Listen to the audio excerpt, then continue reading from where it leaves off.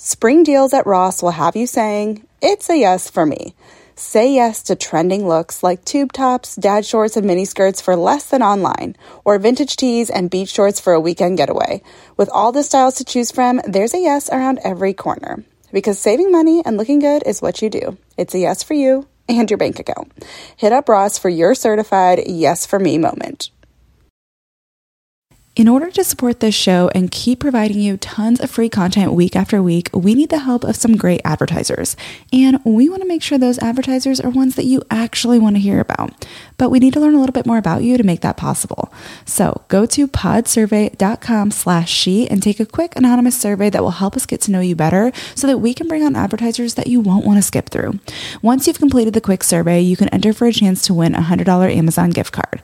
Terms and conditions apply, but again, that's podsurvey.com/she. Thanks for your help. Hey, friends. I am so excited to chat with you guys today because today I'm bringing on my friend Kat, and we are just going to share our stories when it comes to what can happen when we overwork ourselves trying to keep up, trying to, make a way. I think there's so much pressure in our society, even maybe in our own hearts. I don't know about you, but I believe I'm an Enneagram 3, but I also wonder if I'm an 8. We've been saying I'm a 3 as a joke because we can't decide which one I really kind of fit into because I kind of draw elements of both, meaning I really thrive during, high energy and high stressful situations more so than other, Enneagram numbers or other types of people. So that's great for a while, but then I crash hard. And so I know that about myself, and I've experienced some different in the last year or so, just how pressure can really get to us and how stress can really get to us and how burdensome, overwhelm can be. And I'm kind of the first person to, tell you, pull yourself up by your bootstraps, get to work, kick butt, work hard. But I think there's also a fine balance in that. And that's something Kat and I are going to talk about today. Kat has a really amazing story and just a very interesting story and also very relatable. And I was able to echo a few things that we got to talk about.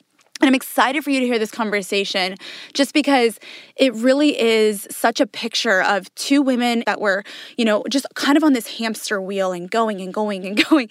And sometimes, up until that point, neither of us had experienced complete burnout. Neither of us had experienced how that can take a toll on our mental health and how that can lead to anxiety attacks, all of that. So while we're not counselors by any means, we're not trying to offer you the magic solutions here. Kat just has quite the experience with it, and I've gotten a little touch of what that really can do as well in my own life.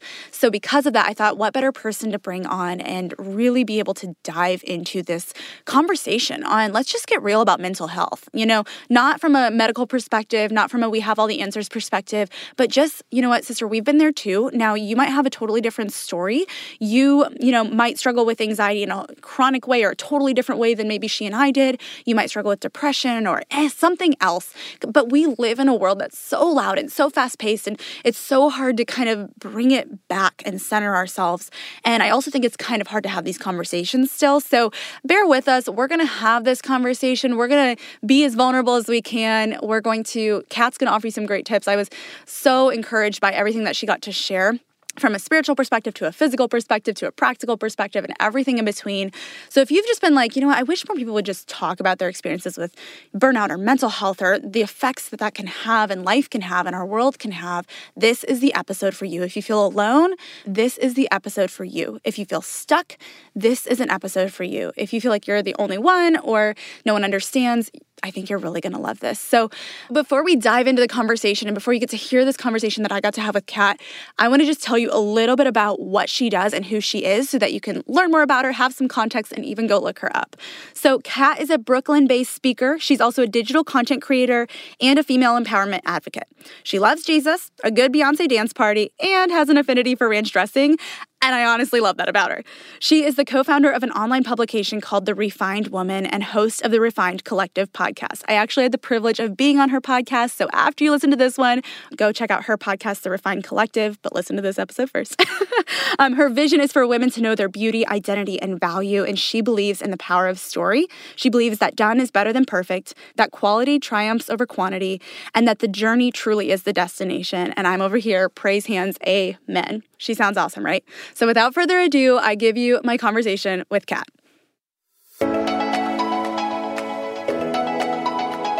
You're listening to She with Jordan Lee Dooley, a personal development podcast for the everyday woman. Come invited, leave ignited. Here's your host, Jordan Lee Dooley.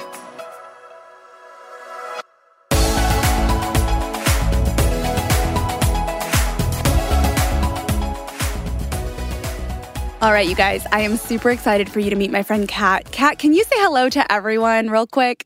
Hey guys, what's going on? Happy, I don't know what day to say, but happy day. Happy day. I love it. You guys, I'm so excited because Kat and I today are going to be talking about tackling and living with anxiety. And Kat has a really just awesome story, and I think she can really speak into this really well. And I actually got to meet Kat a couple of weeks ago in person. We've connected online. I got to be on her podcast, The Refined Collective. You should definitely check that out. But I got to meet her in New York City a couple weeks ago, and we sat, Kat, how long did we sit there talking about life? Oh my gosh, I think it was like an hour and a half or something, but it like flew by, and it was just so much fun. Like, you guys were both there, and we just like instantly dived into the deep end and we're talking about life and heart and like deep stuff, and it was just so fun. It was great. It was like kindred spirits for sure. And even with having my husband there, the three of us just talked for a couple of hours. We totally skipped our dinner reservation. It was so worth it. It was great. It was awesome.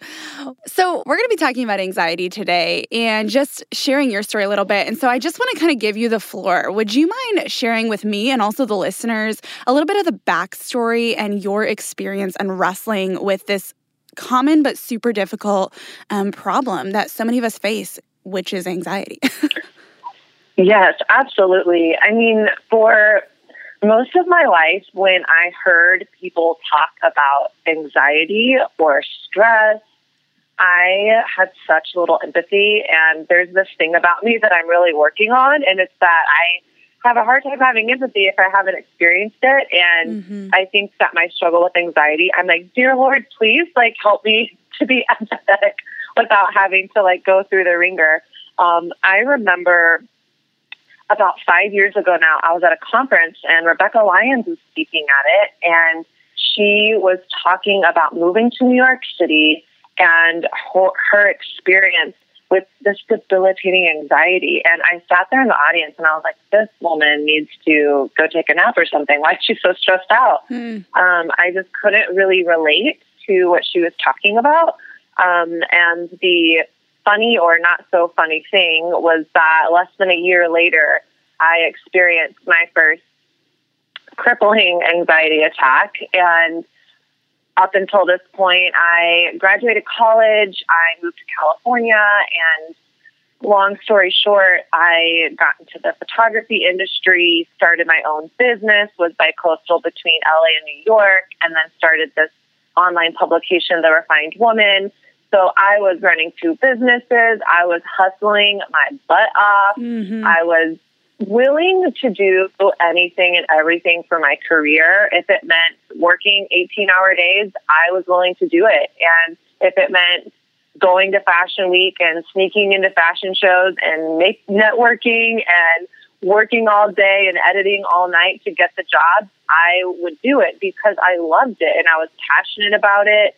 And I kind of got into this rhythm that I didn't quite necessarily know was unhealthy, because by this point I was living in New York City, and I think there's different energies over different parts of the world.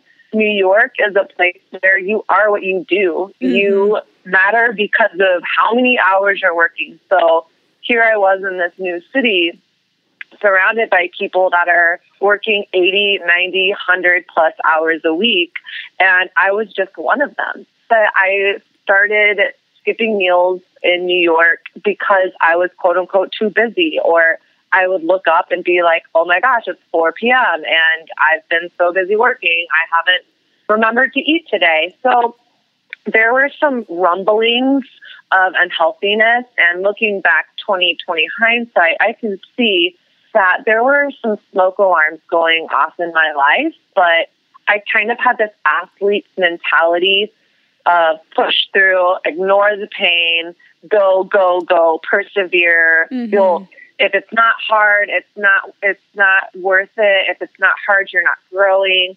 And so I had sort of developed, I was having heart palpitations every night before I went to bed. And I was like, oh, I must just be sleeping on my wrong side. Even though I would wake up like gasping for air every single night and it was really scary, I just was kind of like, whatever.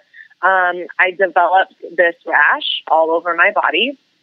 And I jokingly called it my New York City rash because whenever I would leave, it would go away. And really? I would That's try. Interesting. Well, it was stress. Yeah. Our bodies physically manifest stress. So true. And I went to different doctors. They thought I had ringworm. They thought I was allergic to gluten. And I would get medication or get off gluten, and it would help momentarily or for a few weeks, but then it would come back. And then what happened is, so all this is going on and I'm noticing it, but I was just kind of like, I'm too busy. I'm too busy. I'm too important. I'm running this business. I'm trying to pay rent. And what it really felt like is like, oh my gosh, it feels like my life is up to me. It feels like my future is up to me. And if I ain't working, I ain't working. I don't have paid time off. I don't have a company that pays for insurance or mental health. So I just kept pushing through the grind. And then I was photographing a wedding and had my first panic attack and had no idea what was going on. Jordan, I thought I was dying. I was in the middle of shooting family portraits, which you've been married. It's not a stressful situation. Right. Oh, well, I've been a wedding photographer for like a blip of my life, but I did do that. That's right. So I'm shooting family portraits. You're like, Uncle Leonard, like, put the beer down. Like, look forward. And I felt this wave of dizziness come over me. And it was super hot outside. So I was like, I feel really lightheaded. What's going on? And then it just kept happening more and more. And I looked over to my assistant and gave her this look like, no, I'm not okay. You have to take over. And quietly excused myself, handed it over to my assistant, and proceeded to go to the bathroom, where I laid crumpled on the floor for 4 hours, unable to move. I was having full body convulsions. I was dry heaving. Anytime I would stand up, I would start like fainting. And I just felt like such a stranger to my body and was like, what is going on? And then I was also scared because I was shooting this multi-million-dollar wedding, and oh my gosh, are these people going to sue me because I'm completely incapacitated? So I ended up getting like hold of myself enough to finish the wedding, but it was like I was not okay. And I had my assistant kind of by my side the entire time in case I needed to just like jet out of there. And as soon as we left the wedding and got in the car, I mean, it lifted. It was gone, and I just felt so exhausted. But I just kind of chalked it up as like, I must have not gotten a lot of sleep last night, which I hadn't. I hadn't eaten a lot the day before. It was super hot. Like, I hope that doesn't happen again. And then the next week, I went to shoot another wedding, shooting family portraits. Same exact thing happens. And by then I'm like, okay, this is not just something's going on. And within a month, I went from having them shooting weddings to I would be at church in the middle of worship, like, oh my gosh, I have to get out of here right now, and like running out, sobbing, like I can't breathe. I felt like I was crawling out of my skin. It was just so scary. And I just remember lying in my bed after one panic attack, and my best friend she would just come and sit with me because it kind of got to a point fairly quickly where I was afraid to go get my groceries, and I was afraid to do anything because I just didn't know if this thing was going to happen. And I just remember her like sitting with me, and I was just like, I don't know what does normal feel like? I don't know if I'll ever feel normal again. And so that was kind of like, I would say, like one of the lowest of lows for me. Yeah. I just felt like, is this my new normal? So that's kind of the genesis of when that really started. And then once that started, of course, I was like, I don't want this to happen again. How did I get here? And that's kind of when I started looking back over the last few years and was like, oh, this has kind of been, I've been in a house that's been smoking and the fire alarm's been going off, but I haven't been paying attention. That's a good way to put it. Yeah. I totally relate to that. I mean, I think what you shared about in the beginning, hearing someone's story with anxiety and almost being like, okay, girl, you just need to chill. You know, you don't understand it. And it's hard to be empathetic until you've experienced it. And you experienced it to such a, you know, deep and extreme degree, to where it was like, wow, now the experience that you've had, I'm sure you have the ability to be so much more empathetic to that. But I certainly resonate with that because a couple of years ago, I would hear people share about their struggle with anxiety too. And I had the same approach. I was kind of like, well, that stinks, but maybe it's, you know, I never really understood. It's really hard to understand. Until this past year, and it didn't get to the point where you have been, you know, to where you were at, but I do feel like I was given this kind of very clear picture of what living with that is like, because there was about a year where I was in a very similar place, hustling, moving multiple times, running a business, building a team, you know, kind of had, and then, you know, I also, like you said, you started a publication. I started doing a lot of content creation online, and I had, you know, what we often call an online audience. So, of course, then you're like, okay, got to figure out how to steward this and show up for that and manage this. And how do I be a wife and move and do all these things? And I was just spinning on all cylinders for months and months and months. Even though I had help, it was like I just couldn't keep up anywhere. And I felt like I was constantly dropping plates. I was constantly just playing keep up and catch up.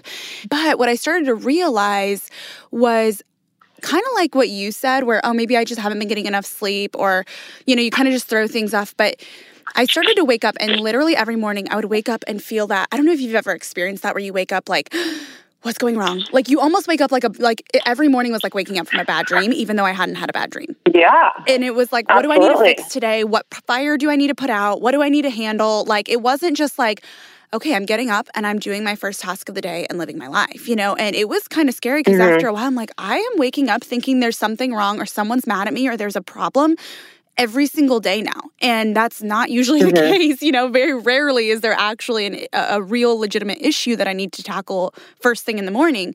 And so that started to become an experience that I was having, and very kind of like you said, it was like a smoke alarm, but I just thought, well, maybe I'm just super overthinking recently, you know, or whatever. And then I remember towards the end of this past summer, we had a couple different, I just had a lot going on, and it was just kind of at the climax of it all. And I remember there was one night, there was something that came up in the middle of my book writing project, and I wasn't sure what the outcome would be. And I don't do well when I don't have control. And I don't know if you resonate with that at all, but I remember that night was the first time I experienced like an 8-hour-long experience with anxiety. I felt this really strange weight. And when I was laying there, I just felt like the entire world was like, I felt suffocated and claustrophobic in a very large space. Like, I wasn't in a tiny space, but I felt like I was suffocating. Everything was caving in on me. Everything was going wrong. I mean, I must have asked my husband. I tapped him on the shoulder like 4 or 5 times throughout the night. And it was just this awful, like, debilitating feeling. And I kept having to try to get up and walk around, and then I'd get dizzy and I'd have to lay back down. And I kept tapping him. I'm like, can you pray for me? And I would be like, you know, like breathing really heavy. He's like, oh my gosh. And he would do that. And thank you, Lord, you know, would try to pray for me and calm me down and just like rub my back, and I'd calm down a little bit. And then he'd fall back asleep because, you know, he didn't really know what was going on. And I would just go back into the same like cycle, like multiple times throughout the night. And then he had to get up at 6 or 7 a.m. and he was getting ready for work. And I remember, I've never felt like this before, but I was like curled up in the fetal position in bed, and I saw him getting ready, and I was like, please don't leave me. Like, it was the weirdest.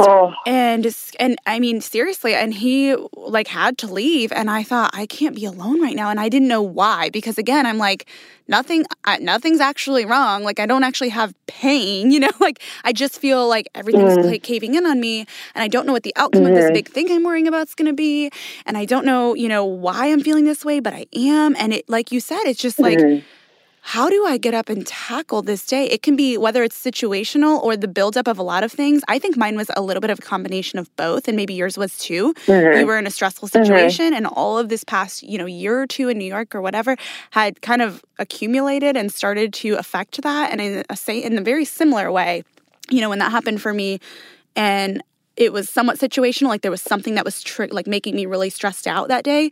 But it wasn't, it was like extreme. And I think it was such an accumulation of everything that had been going on prior to that day. Yeah. I mean, I think that, first of all, I'm so sorry that you experienced that. And I understand, and I've been there. And it's one of those things that for me at times has felt really hard to articulate to others, because when you see someone that has a broken leg, you're instantly, oh my gosh, what can I get for you? Are you okay? Do you need help up the stairs? But when you feel like you're losing your mind, you're like, people are like, like you can't really show like, look, I'm bleeding. Right. Even though on the inside, you're like, I literally, at least for me, like in my head, I was like, is this what it feels like to unravel? Am I losing it? And I believe that for me, there were some like spiritual warfare stuff going on as well. But I also realize now how, as a culture, as a society, even as Christians, wherever you land spiritually or not, it's like we kind of use this stress or anxiety as a badge of honor or just an acceptance of a way of life. And I just call BS on the whole thing, because I'm like, no, that is not the way. I refuse to succumb to that. My life is going to be defined by stress, fear, anxiety.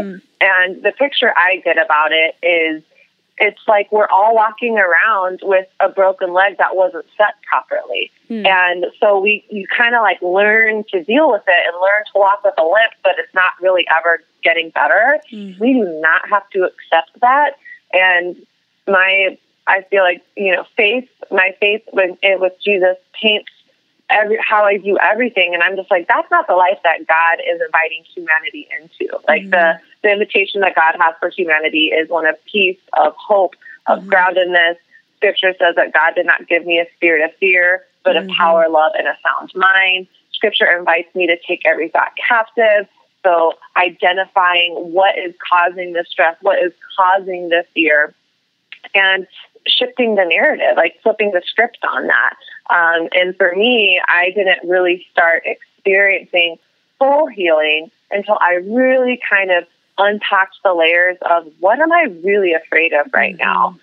Now, there's a lot of really practical things and physical things that you can do when your body is in anxiety. For example, like you said, you woke up and you were feeling that fight or flight, which is actually really incredible that our body does that.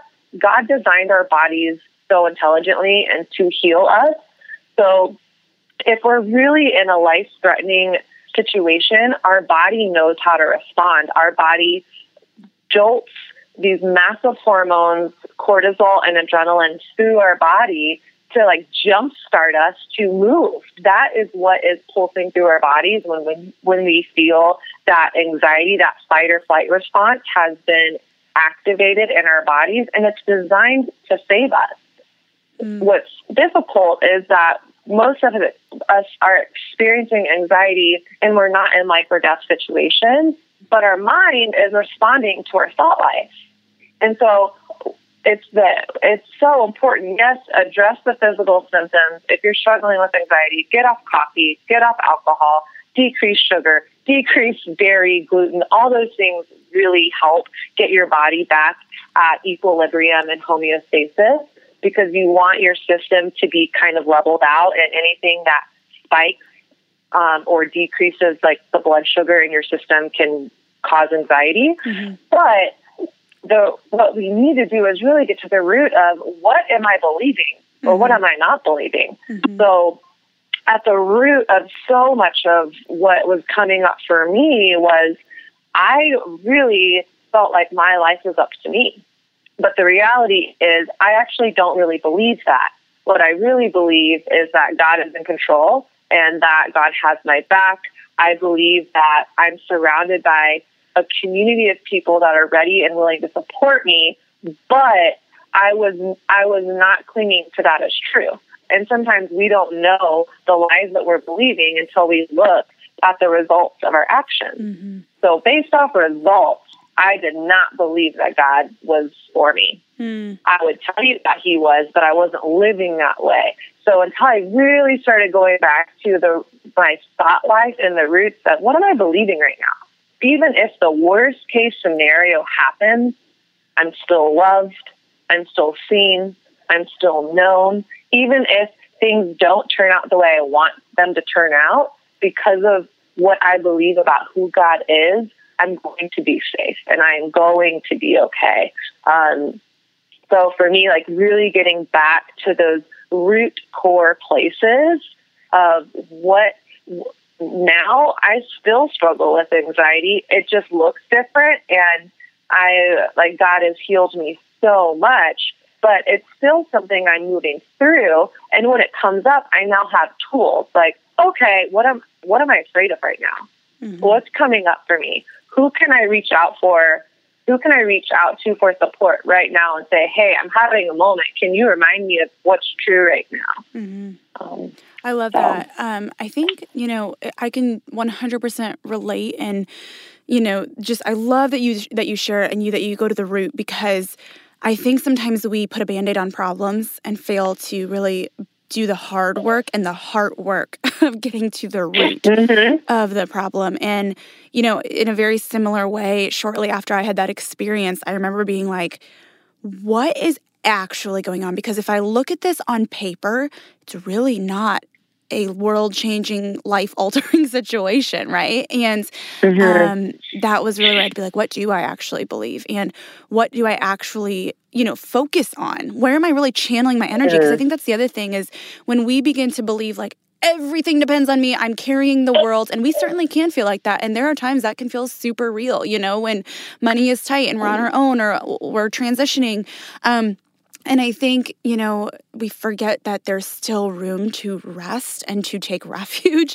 The biggest thing, at least that helped me and that you just recently touched on, was having strategies, not just like kind of generally broadly saying like, oh, well, remind yourself of truth. Like, what does that actually look like? And how do I practically, tangibly embrace that rather than, I think that we can hear, okay, I have to remind myself of truth, but that seems kind of out of reach when we're, panicking and stressed out and overwhelmed. And it just is like, how's that going to help? I think we can let our minds go there. And so I love that you said, I have to have a couple almost like strategies in place. I have to ask this. These are my go-to questions when I begin to feel this way. These are the actual things I say. Wait, hang on. You are seen. You are loved. And even if the worst case scenario, I think sometimes we don't want to go there. Like we're already stressed out and anxious about the possible worst case scenario, that instead of saying, okay, wait a second, if that happened, would that change this reality, right? Sure, it might hurt, or sure, it might be dangerous, or sure, it might not be a fun experience to go through, but does that change my identity and what I'm rooted in? That's one big thing I have to ask myself. Like, even if the outcome that I want doesn't happen, or the outcome I certainly don't want does happen, does that change my identity? Am I still a daughter? Am I still seen? Am I still loved? Am I still, held? Am I still cared for? And is there still a purpose in that? Do I believe that? And I think we have to kind of evaluate it in that way. Does my identity change even if the worst case scenario happened? And the answer is no. So that ought to root us in security right there, right? And even just saying now I also have to ask for help too. Like I think we're part of the root of anxiety, at least in my experience. I don't know if this is true for you, but in any experience that I've ever had with it, it's like you said, I feel like I'm going at this alone and life depends on me and I'm sustaining my own life, which isn't true. But we can begin to think like I'm the boss of everything and you don't make the oxygen that you breathe, right? So obviously you're not in control of your entire own life. Just if you really want to look at it at a molecular level. But the I guess willingness to reach out and ask for help, because I think so many of us feel like I have to be a one-woman show. Right. But we are not meant to be a one-woman show. That's right. And I think that's actually one of the great lies that our culture is giving us right now is, and I say this, caveat, I love Beyonce. I am like girl power. Like, I love femininity, like the independent woman, all of that. But there's a subtle lie underneath that for women right now that says, be all things to all people all the time. Be the mom, be the wife, be the single person, write the book, run the business, do the side hustle. And you know what? That's freaking exhausting. Yeah. And I'm like, it's no wonder we're all stressed out, depressed, struggling, having health issues and autoimmune disorders. Our physical bodies are literally like, please stop. You can't do it all. Yeah. Or you can't do it all at once. And the more that I have healed through it, I don't say I have anxiety. I say I'm moving through anxiety, because anxiety is not my destiny. It's not who I am. It's something that is a struggle at times, but it's not. I refuse to like claim it as like part of who I am. I love that you said that. Because I think our words really matter.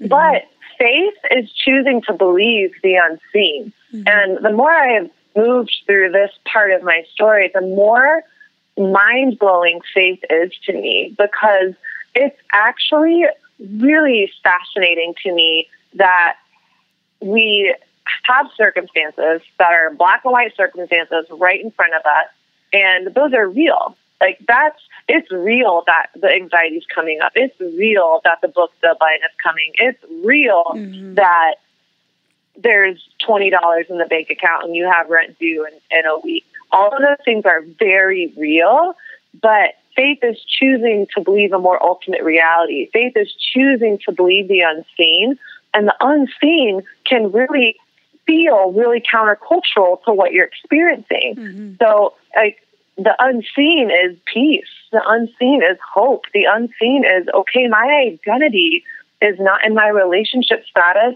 the amount of Instagram followers I have, or the money in my bank account. It is who I am as a daughter of the King. That's who I am. Now, that takes courage to lean into when everything you're experiencing in your life, what you're feeling, what your circumstances are telling you, perhaps what even other people are putting on you, is an opposite message.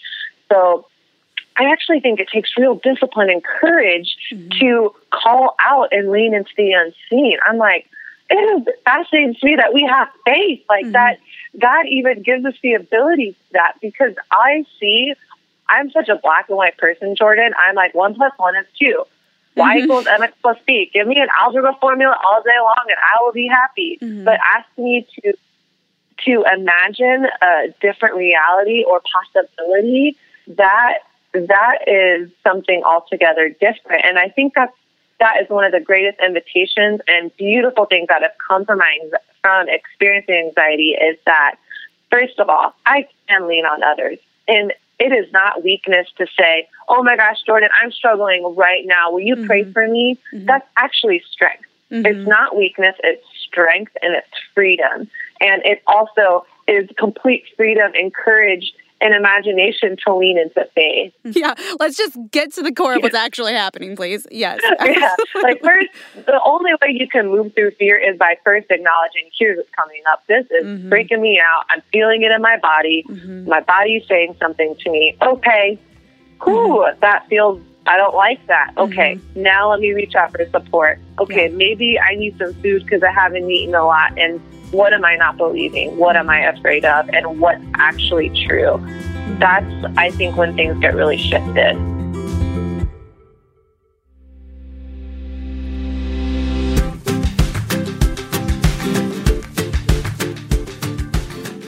Hey, sister. Are you stressed out? Do you ever feel like this whole idea of simplifying is kind of over your head? Okay, if so, I am here to say that simplifying does not have to be rocket science. And if you are sick of feeling stressed out, I have a free resource for you. I put together something called the Silent Stressor Challenge, and it is ultimately something that's going to help you identify some of those unseen areas in your life that might actually be stressing you out more than you realize. It's going to help you identify core areas to de-stress in 5 days, because I truly believe that mindset that we can sometimes have when we shove something in a closet and think out of sight, out of mind. Yeah, no, my friend, that is a lie. If you've ever shoved messes into a closet and forgot about coming back to clean them, chances are you haven't forgot about them at all. In fact, those unseen messes in the back of your mind might just be stressing you out more than you think. So if you are a busy gal and you're feeling stressed out and there's all these little areas that you've neglected, stop putting it off. This challenge gives you everything you need to get started, and you don't have to do it alone. We have an amazing community of women that are going to be starting this challenge on January 28th, and I want you involved.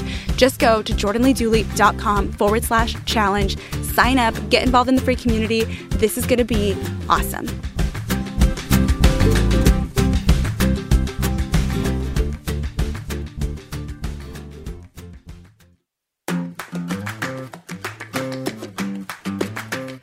Hey, friend. Sorry to interrupt this episode, but you're not going to want to miss this.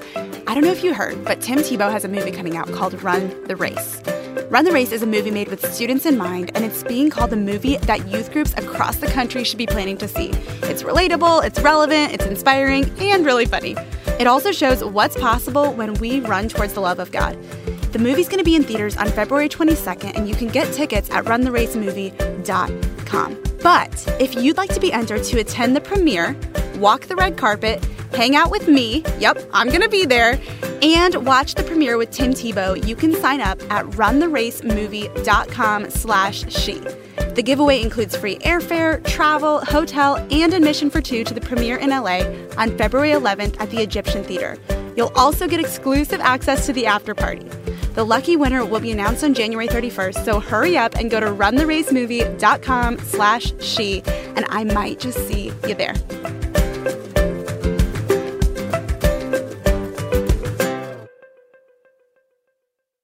A couple things that you said really resonated with me, and first thing would be, I love that you said, I don't say I have anxiety. Yeah, you can quote unquote have anxiety, but if you are saying I have anxiety out loud all the time, what that starts to do, I think, is solidify that as part of who you are in your brain, because the words we speak, like you said, have power. And so there are a ton of things that make up who I am, and that's not one of them, but why am I giving it so much precedent and power in my words? And so even saying something like this, yeah, this is a part of something I'm moving through, and it's definitely relevant and it's definitely prominent in my life, but it doesn't have power over my life because I'm not going to keep giving it that power. Just by choosing my words a little bit more carefully, we begin to believe what comes out of our mouth. I think everything that comes out of our mouth is a manifestation of what's in our heart. I truly, truly believe that. Right. I love that you pointed out word choice. I think that really is important. And another thing that you had mentioned was kind of having the courage and the discipline to speak into that and how that can be really difficult in the moment. And I want to kind of paint this picture for listeners, and maybe you'll resonate with this a little bit too, but it just came to my mind, and it's something that I had to kind of choose because after I had that experience, I kind of still, like you said, kept pushing along, kind of like wrote it off as like, oh, I was just worried about that one situation, even though that's like way extreme for something that small, right? So I didn't really come to grips with it for several weeks until I kind of did just hit a burnout point, and I literally was like, I quit everything. I want to run. It was literally like I wanted to forget everything and run. And it's kind of like that fight or flight mentality, like you had mentioned. And, I ended up taking a really big step back from everything I was doing, evaluating like, why am I saying this but not experiencing this? Or what does this look like in practice versus what does this look like, personally? And all of these different things that I started to evaluate. And I just really took some time to be still and be like, God, what's going on? And are we doing this together, or am I just trying to like run full speed ahead and be this person and be this image? And interestingly though, when I took this huge step back, which was so unnatural for me, I was like, this stinks. I don't like this, like what's going on? But in that month or so that I really was like, what are some basic important things that I'm neglecting in my personal life, in my disciplines, in my, spiritual life, in my relationships, like all these different things. What have I been neglecting because I'm so focused on this big, like the big stuff, right? Or what seems like big stuff. And I began to realize there were so many basic disciplines that I wasn't actually stewarding and making adjustments on and really doing well. And so the internal part of my life just kind of felt like it was crumbling. You know, I was maintaining all this stuff on the outside, but the internal part was just exhausting. And when I took that month, I think what I realized was, and what I really began to work on was, if you think about if you're training for, let's say, a marathon or a half marathon, in the moment, if you are running a half marathon and your body is basically freaking out, it's like, what are you doing to me? Why are you making me run this much? Hello, you know, it's going to be really hard for you to just mentally power through that because your body isn't trained for it, right? Like if you didn't train for it and you just showed up to a half marathon or a marathon and decided you wanted to run it right around mile 2, 3, or 4, depending on, you know, how much experience you've had with running, your body's going to start rejecting you. And it's going to be really hard to just start saying, okay, but I am strong and I am loved and I am seen and this is worth it and I can make it. Like, no, you can't. You know, like you can't if you haven't been practicing and preparing for that and disciplining yourself outside of the moment or the challenge itself.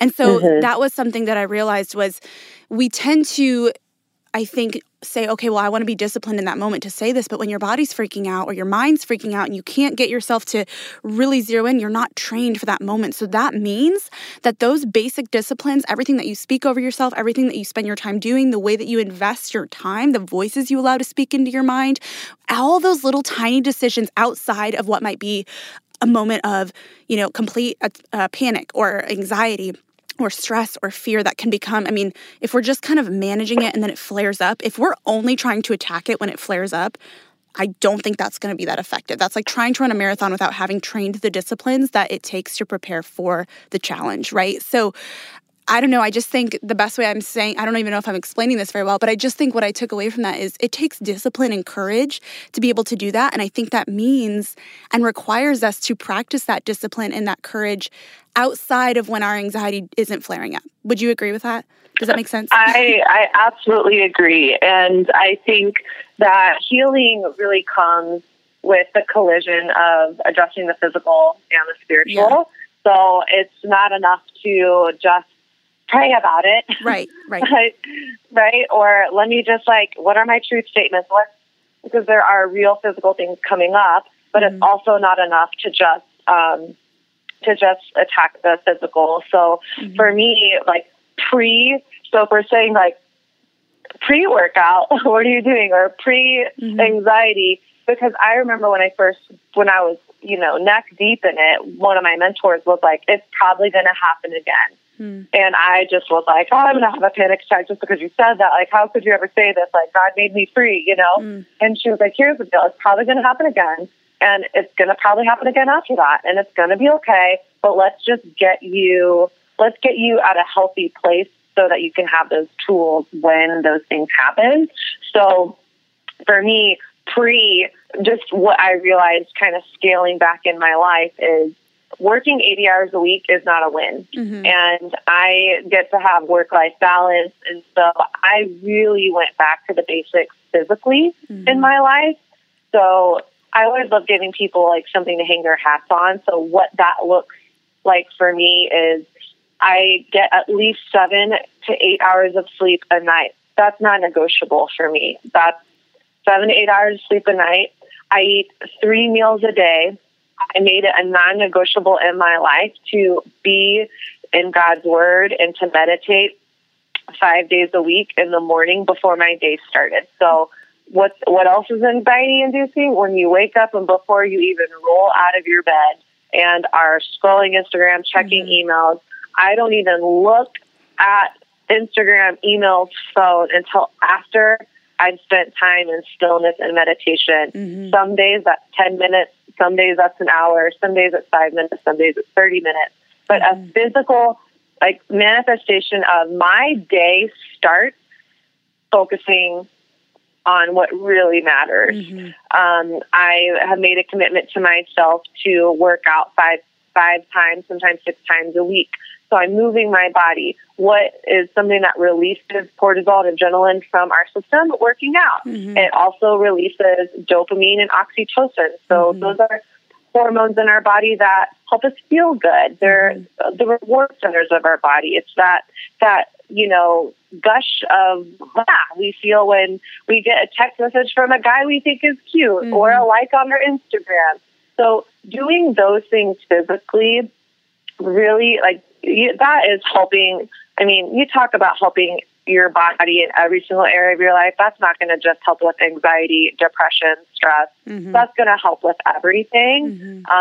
But really, physically for me, that was going back to the basics and then knowing, okay, when this happens, what are things I can do? Well, actually, we can really train our bodies how to calm down. One way to do that is through breath work.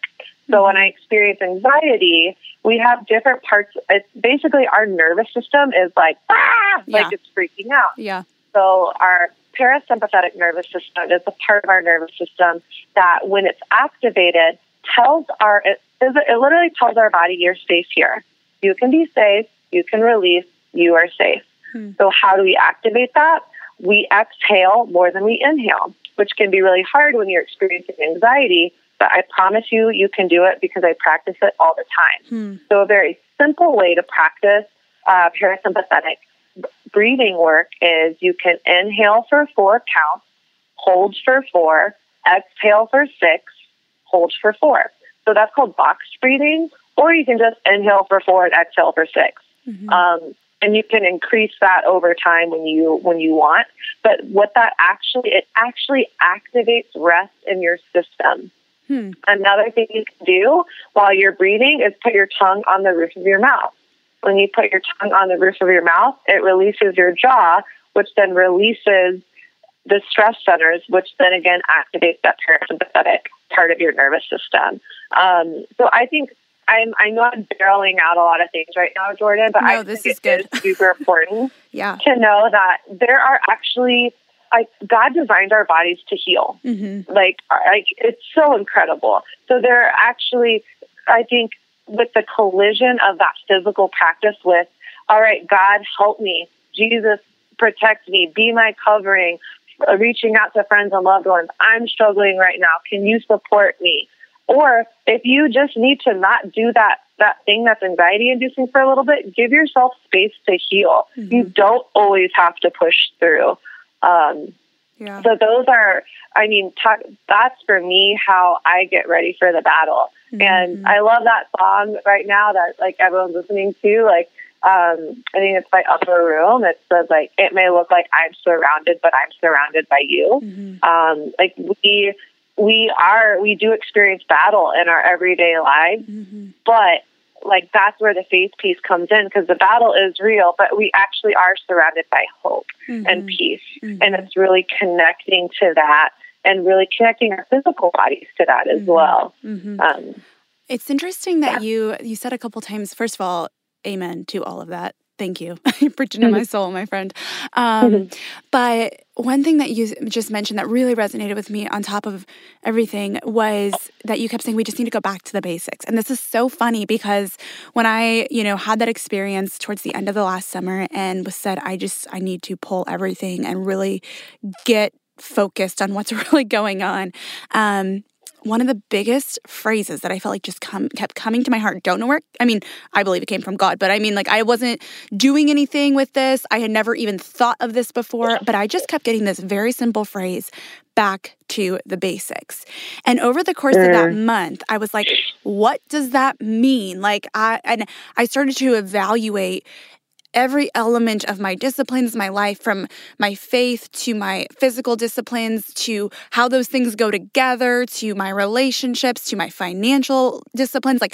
I was really starting to see, I was holding it, you can kind of hold something, but miss a lot because things are slipping through the cracks if you're not really focused on those basic things. I think that's what's so hard about our culture is we're so just inundated with big things, right? We see all these events online and big announcements and milestones and pressure to get the degree or start that job or land that opportunity or whatever, which is great. I'm all about motivating you to, get after it. However, not without balance, because what I realized was we so focus on these big things that we often miss the basic things because they just seem basic. They seem like, yeah, we should be doing that, you know?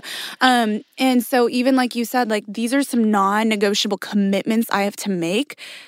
Like for me, it was setting a consistent bedtime, and it was asking my husband to do that with me. It was, okay, 4 to 5 times a week, this is the time I'm going to work out. Because what I was noticing was, you know, interestingly enough, I don't have a ton of like obviously horrible habits. You know, I wasn't eating French fries 3 meals a day all the time and, you know, all this stuff. Like I wasn't doing things that you'd be like, oh, that's probably a pretty bad habit, right?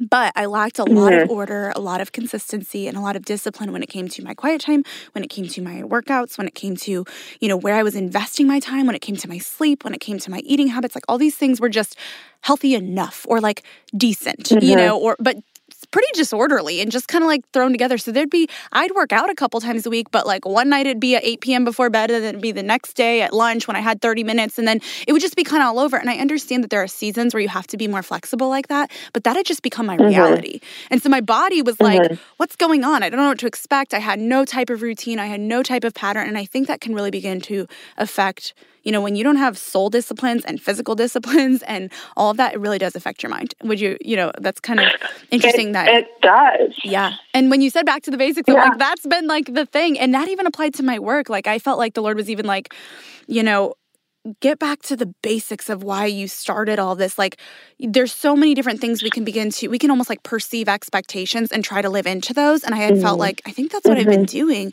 rather than just being raw and like intentional with where I'm at, you know, instead of trying to be that or this or whatever. And that was huge, like freeing for me too. It was almost like I had permission to not live into perceived expectations, which I think so often, and that's why I say perceived expectations, because there might be some that are real, but I think the most real expectations we struggle and try to live into and feel like anxiety and stress to try to live into, the most real ones are the ones we embrace for ourselves.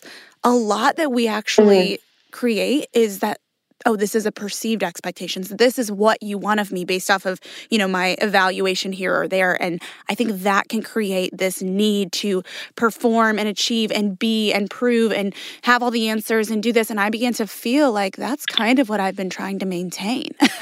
And that's not necessarily who I am or where I really am at. And maybe I just need to get back to the basics and not feel the pressure, you know, but that's going to take some heart work and some discipline and a little bit of a pause and some growth. And I'm going to have to slowly bring others along with me on that. But I just have to be working in that freedom and working in that place of just getting back to the basics and being like, okay, God, what does this look like today? And like, keep it simple. You know, I was so almost stressing myself out because I was making it too much, and it's actually quite simple. And I think we can overlook the power of our own voice or the gifts that we have or using the current experience that we have for good because we're trying to live into some perceived expectation, which of course creates a pressure to prove unnecessarily, right? So that only just makes it worse. So I don't know. I love that you mentioned that phrase because that's been my life, my heartbeat recently. It's just back to the basics, back to the basics. Yes. And I feel like that's one of the ways that we connected. We're like, oh my gosh, let's make this stuff practical. And the reality is our behaviors don't change until the price outweighs the reward.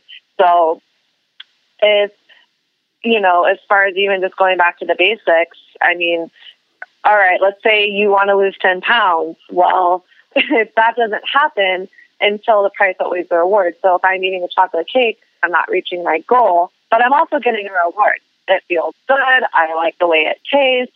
And maybe I don't feel good enough to be lighter or whatever the goal is. I think the price versus reward thing goes to even this part of anxiety and going back to the basics. So if I think that my identity is in what I do, that's a really big reward I'm getting by leaning into the anxiety. But once I'm like, you know what?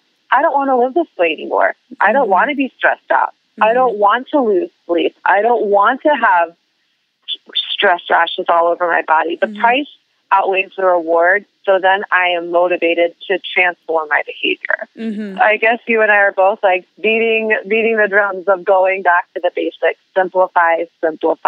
If you don't work out at all, maybe try going on a walk twice a week. If you don't do a quiet time at all, maybe start I love Jesus Calling. Read a Jesus Calling. It takes 5 minutes in your morning. Like, start small, because I think when the goal is like, well, I want to run a marathon tomorrow, but I've never even walked a mile, then you're setting yourself up for failure. Right. I always say incremental, implementable, imperfect action, which is kind of a tongue twister. Yes. But that's what it takes. So good. That's what it takes to do anything. I think we hear so often, like, you want to see big change, you got to take massive action. And it's like, cool, I'm going to go run a marathon tomorrow and get shin splints because I'm not trained for that, So everybody loses then, and I'm grumpy and I'm hurting, and, so it's like. And then you're like, see, I can't get my goal. See, I can't run a marathon. See, like, we're proving to ourselves and the world around us that we can't overcome do this. it. I can't climb this mountain, right? I think anxiety or stress or fear or all of the above, which kind of all go together, they can feel like this mountain. And I think what so often we expect and want to do is be like, well, I prayed and I should be at the top by now. Like, I should be over this. Or, well, so-and-so, like, I love that your mentor was like, this is probably going to happen again. Like, this is a thing that you take a step at a time to climb. And we live in such an instantaneous culture. Like, well, you want to eat, like, go to Open Table, and, tomorrow, and, 40 minutes, you'll be at dinner. And, like, everything is so quick. You want a movie, get on Netflix. Like, so when you have to tackle real life things, like, you can't Amazon Prime that, right? Like, you can't just be like, oh, one click of a button and it's done. It's a small, one step at a time type of mountain to tackle. And that's why it's so important to have those people that will come alongside you and climb the mountain with you and cheer you on when your legs start burning. But it also requires some training. And that's where the incremental, implementable, imperfect action is. It needs to be incremental or small enough that it's manageable, because we try to bite off more than we can chew and then we give up 3 days later, right? So it needs to be incremental. It needs to be implementable. It needs to be something that we can say, this isn't out of my ability to actually implement into my daily life. Like, I personally cannot implement 2 kickboxing classes into everyday life, but I can implement something as simple as the discipline of getting up at a certain hour every morning and starting my day with 10 stretches. That is not rocket science, and that is not a whole lot of skin off my own back, right? And so that's something small, and it can be implemented right away. I don't need a degree to do that. I don't need, and then I can add to that. I can say, now I'm going to start jogging or whatever. And then it needs to be imperfect action. Like you said, we can overcomplicate it. Sometimes we can over spiritualize it. We can make it so passive, like, oh, we'll just say these truth statements. And it's like, no, say truth statements, but it has to be matched with action too. Like, if I just say, I'm a good runner, I'm an athlete, like, God gave me legs, like, all of that is true, but that doesn't mean I'm going to run a marathon tomorrow, right? So that means I need to slowly take some imperfect action. I might have to walk a little while in the beginning of my training. I might only be able to run a couple 100 meters at a time.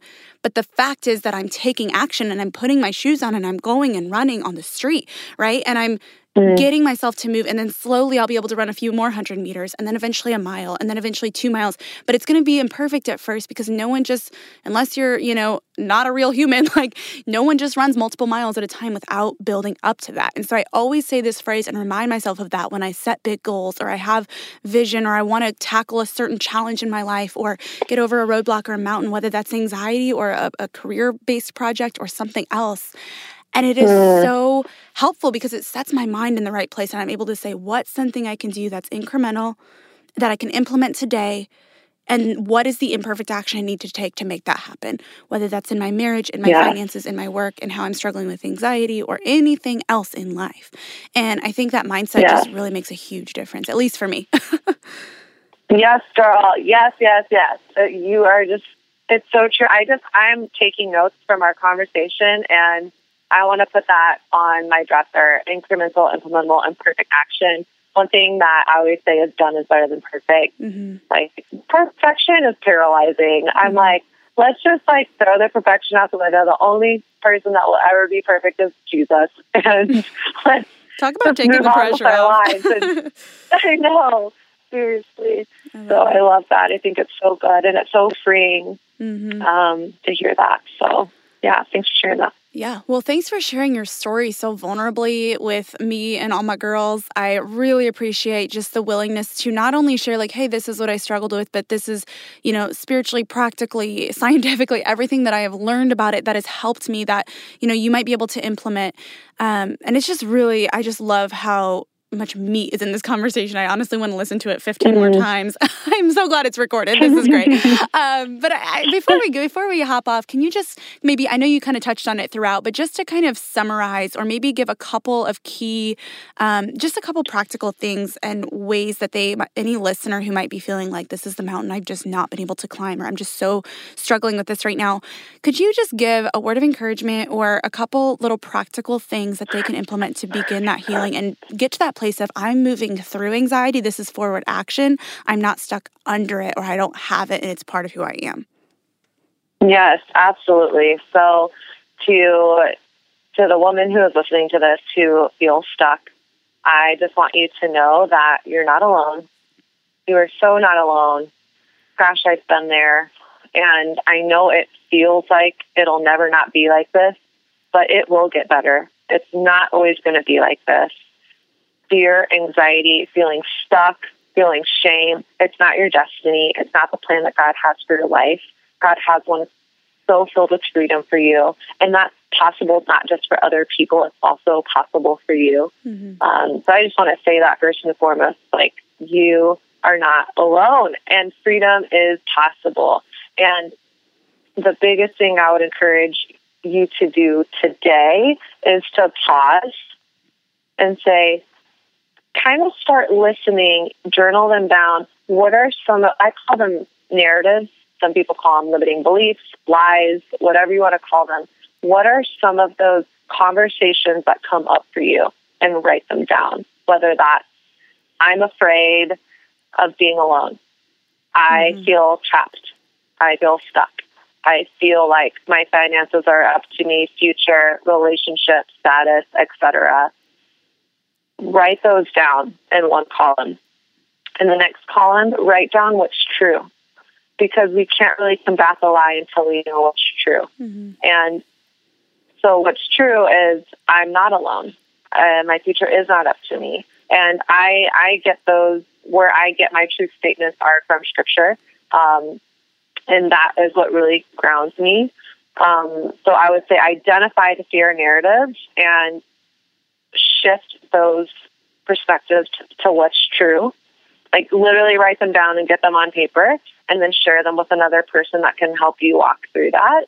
And then I would say try to, if we're just talking like action steps, what's one thing that you can do today to go back to the basics? Mm-hmm. Whether that's ensuring that you have 3 meals today, ensuring that you get to bed on time, ensuring that you spend maybe even just 5 minutes in meditation or prayer or silence or reading a psalm. What's one small action step that you can do to give yourself space, hope, connection to God and yourself? And then also, Jordan, I actually have a whole PDF that's free that I give to people with I think there's like 10 or 15 of these just basic things that I can send your way to send to your listeners as well if you want. That would be great. We'll definitely link that in the show notes so that if anyone wants access to that and just maybe a little, just a little guidance or something that they can tangibly see, that would be super helpful. That's great. Yeah. Awesome. Well, thanks so much. I mean, you know, y'all, we're not counselors. We don't have all the answers. We don't claim to be. We've just, Kat's clearly experienced this and done a lot of growing through it and has, really been counseled through it and grown and learned. And so and so have I in many ways. And so we just really want to encourage you and pass on what we've learned. There's so much more, that we could probably say. We're not professionals, but we do just want to be your friend and remind you you're not alone. There are a few simple action steps that you can take to at least begin to make those little incremental steps.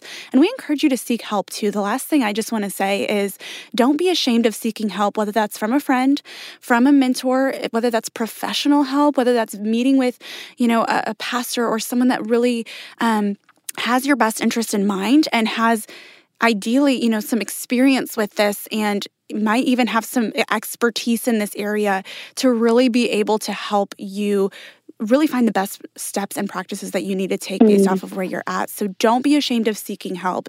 Yeah, that's just kind of what I want to leave us with is, sister, you're not alone, but also you don't have to do this alone. Seek the help that's necessary right. and just keep battling it. Get up every day and battle it. And it's not something you have to do by yourself. So, and on that note, Kat actually had shared with me that there is a really awesome therapist that she recommends to anyone struggling with this. And so, Kat, can you just share that really quick for anyone who might be like, yeah, I need to seek some help with this, like some professional help with this?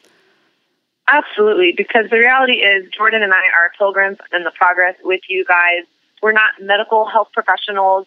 We are sharing our own experiences, which is powerful. But the reality is therapy has been something that has blessed me and transformed me so much. And if you are in crisis, we want to give you someone to actually reach out to.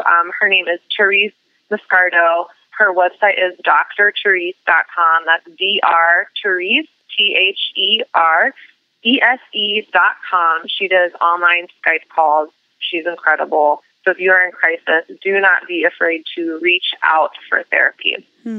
Thanks so much for sharing that. You guys, we're going to link that in the show notes. So if you do want to at least do yourself a favor of at least checking that out, giving it a chance and doing that, click that link. We're going to put it in the show notes and you can be sure to go check out Dr. Therese. So, all right, y'all. Thanks so much for listening. Kat, thanks for being on. I super appreciate it. This has been awesome.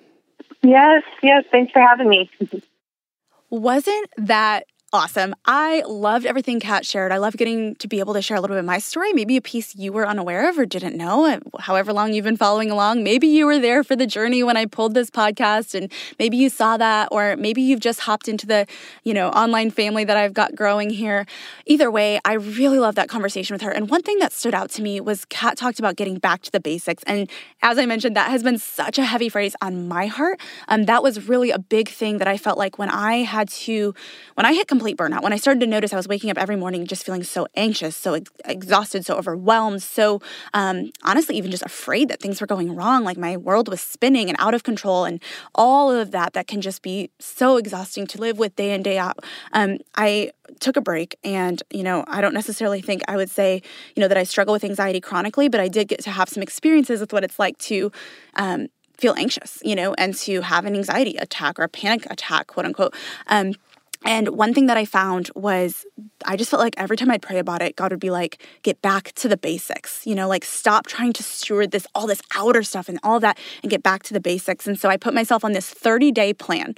I took a break. I put myself on this 30-day plan and I really zeroed in on getting back to the basics and how I managed my time and how I planned my weeks and how I decluttered my space, how I cared for my environment, how I cared for my relationships, how I set boundaries, how I created communication tools, how I stewarded my business, put best practices into place, structure, everything from that to even things like social media and disciplines with that and learning and relational. I mean, literally it was like Whole30 for my life. Not necessarily for my diet, but just for my life, for how I functioned, for how I operated day to day. And I'm telling you, it was game changing. I just kind of made it up for myself. I felt like there was these 4 key areas that I was really struggling and I thought, this is so hard, And so I really focused on those: relational, physical, kind of environmental, that really links to mental clarity. When everything's a mess, it feels like my head's a mess, and personal time management, that kind of a thing. And so I put myself on this plan and it was a game changer. I felt like I came out on the other side with so much more clarity, so much more passion, so much more confidence, so much more intentionality. My days felt less cluttered. I could go on for hours as to how much change I experienced. But with that, I started to get questions online. People would ask me, hey, what's that thing you're doing? Every now and then I'd share about what I was decluttering or getting rid of, or what I was doing when it came to planning or disciplines Matt and I were implementing into our marriage or our relationship or our routines. And people were like, what plan are you on? What are you doing? And I was like, I don't know, I'm just getting back to the basics. But I realized I had put together this plan that was a month long that I had really just disciplined myself to be on, that I created for myself. And when I started getting questions, I thought, you know what? Maybe other people are in the same place that I was. Maybe other people are feeling that immense burnout, waking up every morning going, what's wrong? What do I need to fix? Or feeling like there's an elephant sitting on their chest because there's just so much to do and they're just so overwhelmed and their minds are cluttered and everything. And so I thought, I'm going to put this into a resource. I'm going to put this into a course. I'm going to make it available for anyone who's like, I need to get on that plan. I need to experience that change. So we created Back to the Basics Bootcamp. It's a course that's available. It's going to be available February 4th, which is right around the corner. But if you get in right now. There's an secret early enrollment special. So if you're a podcast listener or on the email wait list, that's the only way you can hear about it until it goes away on February 1st. It'll end on February 1st and you won't have access to it. So if you do the early enrollment, you get access to the community early. You get a super discounted price on it. You get a live Q&A video call with me and everyone else that's joined early. And you get kind of that early access to the foundations video, to kind of your first steps to making an action plan, really making this a priority throughout the month of February, or if you decide to do it, in March or whatever, whenever is best for you. But if you do this early, it's really, really worth it. So I encourage you to at least check it out if you're feeling this. Go to jordanleedooley.com/bootcamp-early-enrollment, or you can just do /bootcamp and learn about it. It's the same thing, but you can get in the early enrollment if you use that link. So check it out. I really encourage you to, if it's something that you want. I think it'll bless your life.